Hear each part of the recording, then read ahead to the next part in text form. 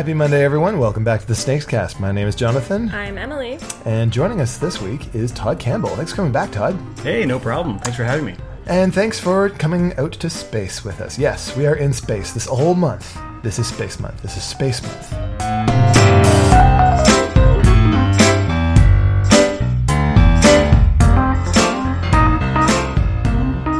We're no longer talking about spatial games. We're talking about space for real. Seriously. Now, space is here's the thing about space. Space is big.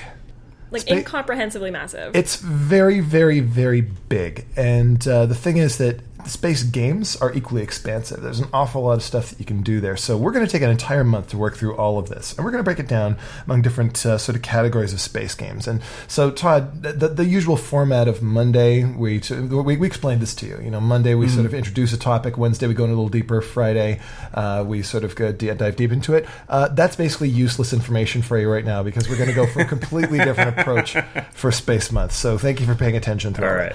Today we're going to start with talking about franchises. Because that's how, everybody gets into space games for the most part. Kinda. Yeah, the first space game you probably hear about is going to be, a Star Wars game or a Star Trek or Firefly, sure, or Battlestar or whatever. And we're not specifically going to talk about like themed versions of Monopoly. Like Star Wars Monopoly does not count as a space game. Yeah, what's the point? What's the point? Nobody pays rent in space. That's not how it works. But we are going to start by talking about Star Wars, though, because that galaxy far, far away is probably the most well-known spacey type franchise. Certainly. Out there. So we're all Star Wars fans here, right? Yeah. So are there any Star Wars games you can think of that actually do a really good job of sort of evoking the whole Star Warsiness? X-Wing. Oh, yeah? I love X-Wing. So tell us a little bit about X-Wing and why we don't have it at the cafe. Well, the first reason why we don't have it at the cafe is that it's a huge miniatures game. It needs a fair amount of space on the table. And to really play it well, you need to have a lot of ships. It's kind of a money pit. Right, and these individual little plastic ships tend to cost quite a bit of money. I know. As a lot of miniatures do. A lot of miniatures games do. You fell down the X-Wing rabbit hole, I take it? I have. I haven't gone terribly deep, but I'm itching, right? And right. You go on YouTube and you watch these videos where people are showing you their battles, and then you see people customizing the paint jobs on their ships, and you're just, I want more.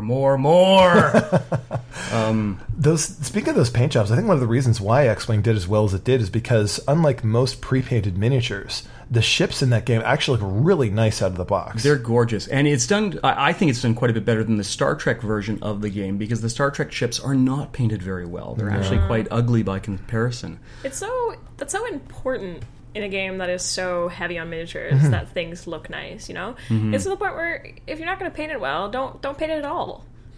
People will paint them themselves a lot of the time if they really want their ships painted. So leave the ships blank, and if people want them painted, they'll paint them themselves. But painting them poorly is just another pain. It is. You gotta sand it off. The unpainted miniatures are also less expensive to produce, so you have a lower price point for your game. It's more accessible. That is correct. Yeah. And they also sort of tried to repeat the success of X-Wing with something called X-Wing Armada, which is instead of having lots of little teensy fighter ships, your X-Wings and your TIE fighters ships, and all that. Right? Yeah. Amazing. Yeah, I remember seeing it when it first came out. I don't know that it got as popular as X-Wing. There's something about the dogfights within the Star Wars universe that are really evocative. And so for me, the concept of playing with the big ships never interested me. It's the small ships I really want to play with. From a game design standpoint, it's interesting because the little fighter battles are sort of modeled after World War I dogfighting. Oh, yeah? And by contrast, the big ship battles are kind of modeled after World War II naval battles. With these big slow ships that turn to face their broadsides and Now, it's funny you should mention that because X-Wing is based on an earlier game called Wings of War, which was about World War I and then later World War II airplane dogfights. So, which makes a lot of sense. So what else have we seen from the world of Star Wars that's captured our imaginations? Well, there's Imperial Assault, but we're not allowed to talk about it today. Yeah, John Lowndes will, kill us in our sleep, pretty much. like aggressively. John's a huge fan of Imperial Assault. He loves it. You should see his painted set of that game. Yeah, it's beautiful. Amazing. But still, if you want to maneuver little Star Wars characters around in a maze, shooting blasters at each other and fighting with lightsabers and such, it's there's my personal hill to die on in the Star Wars universe. That's the Star Wars card game.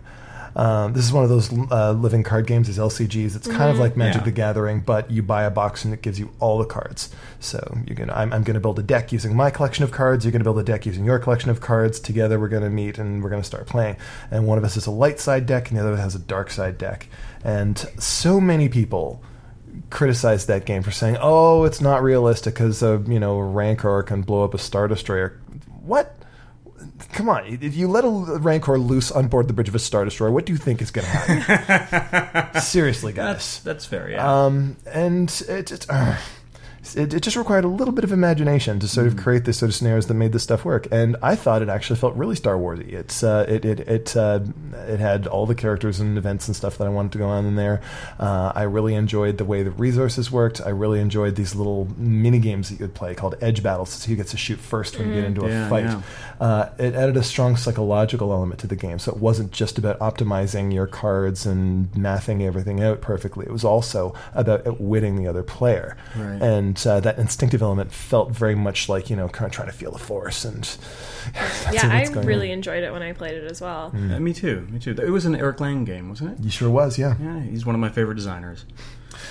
These days, though, the collectible card game for those who want to play Star Wars stuff is Star Wars Destiny. That's sort of like a dice game type thing, meant to compete with the Dice Masters series. Have you guys had the chance to try this one yet? No. I haven't, although John has started to buy into that, so... I understand that's also so now there's something else that we can't talk about.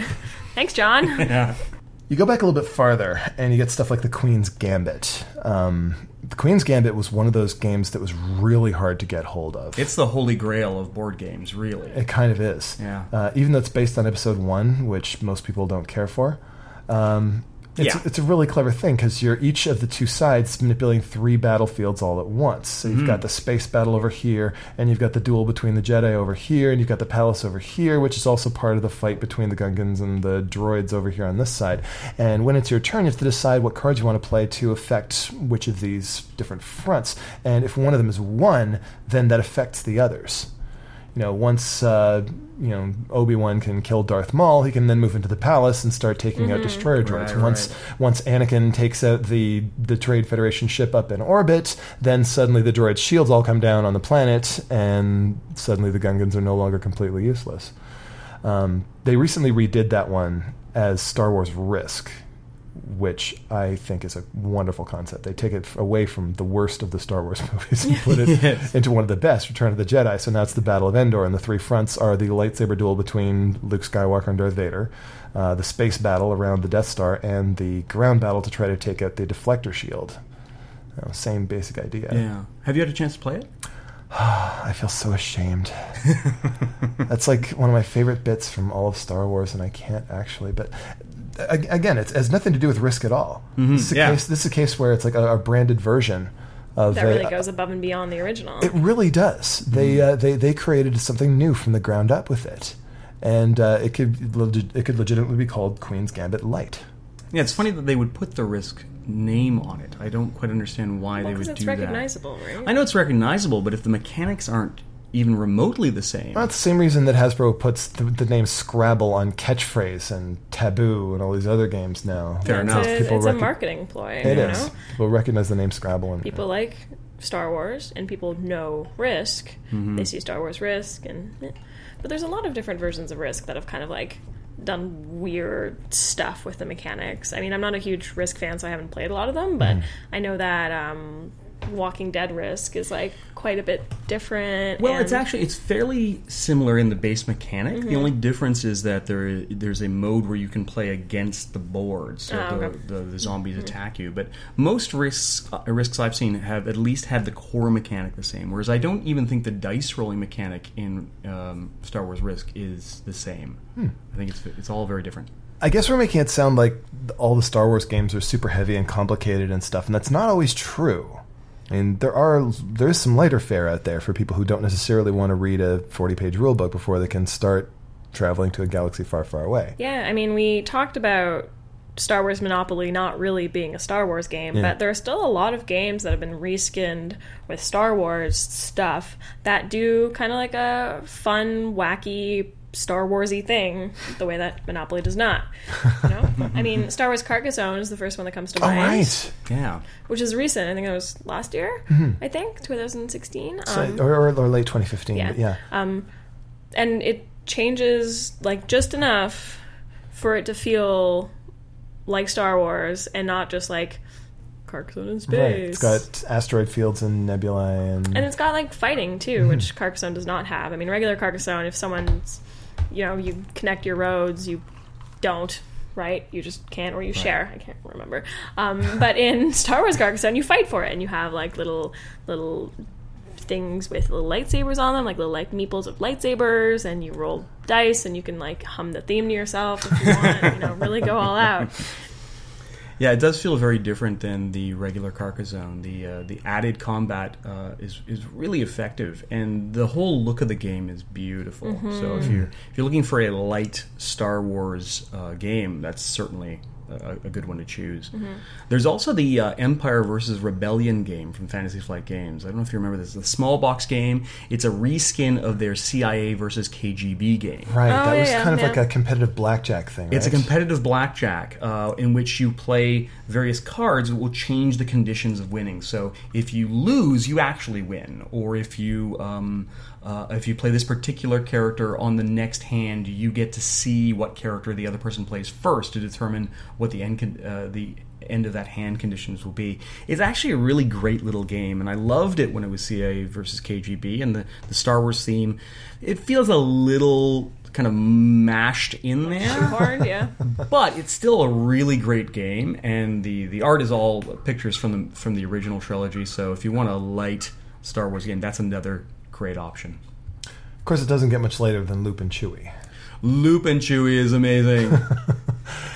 Loop and Louie is kind of a perennial favorite. This is what you should be playing instead of Hungry Hungry Hippos, basically. You've got this obnoxious airplane that zooms around on a motorized arm trying to knock the chickens off your chicken coops.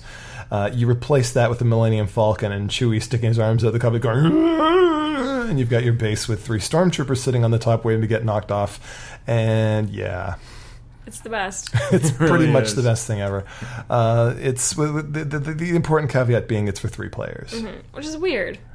It is strange that they wouldn't have kept it a 4-player game. I don't understand the reasoning behind that. I guess because it makes the base look like the Imperial sigil, I suppose, because it's got the... That's a reach. Oh, maybe. I don't think they thought that far ahead.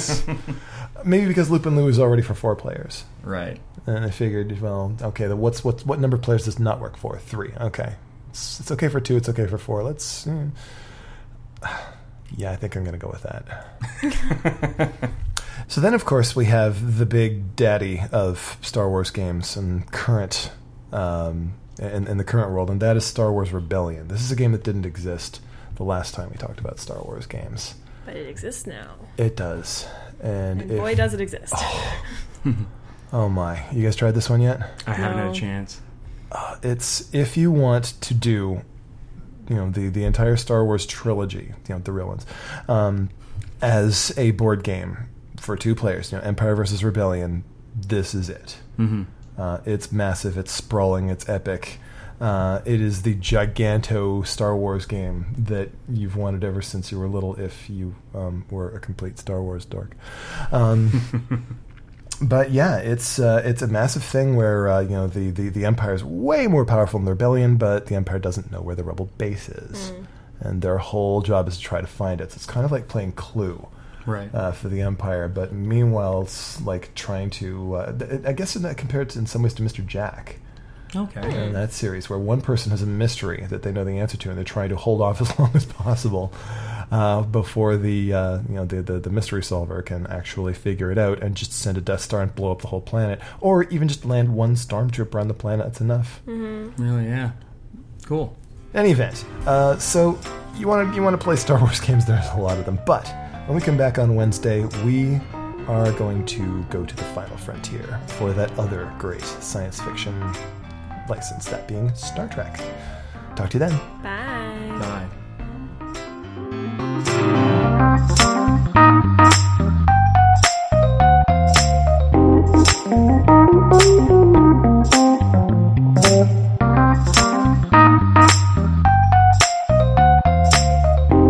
Thank you.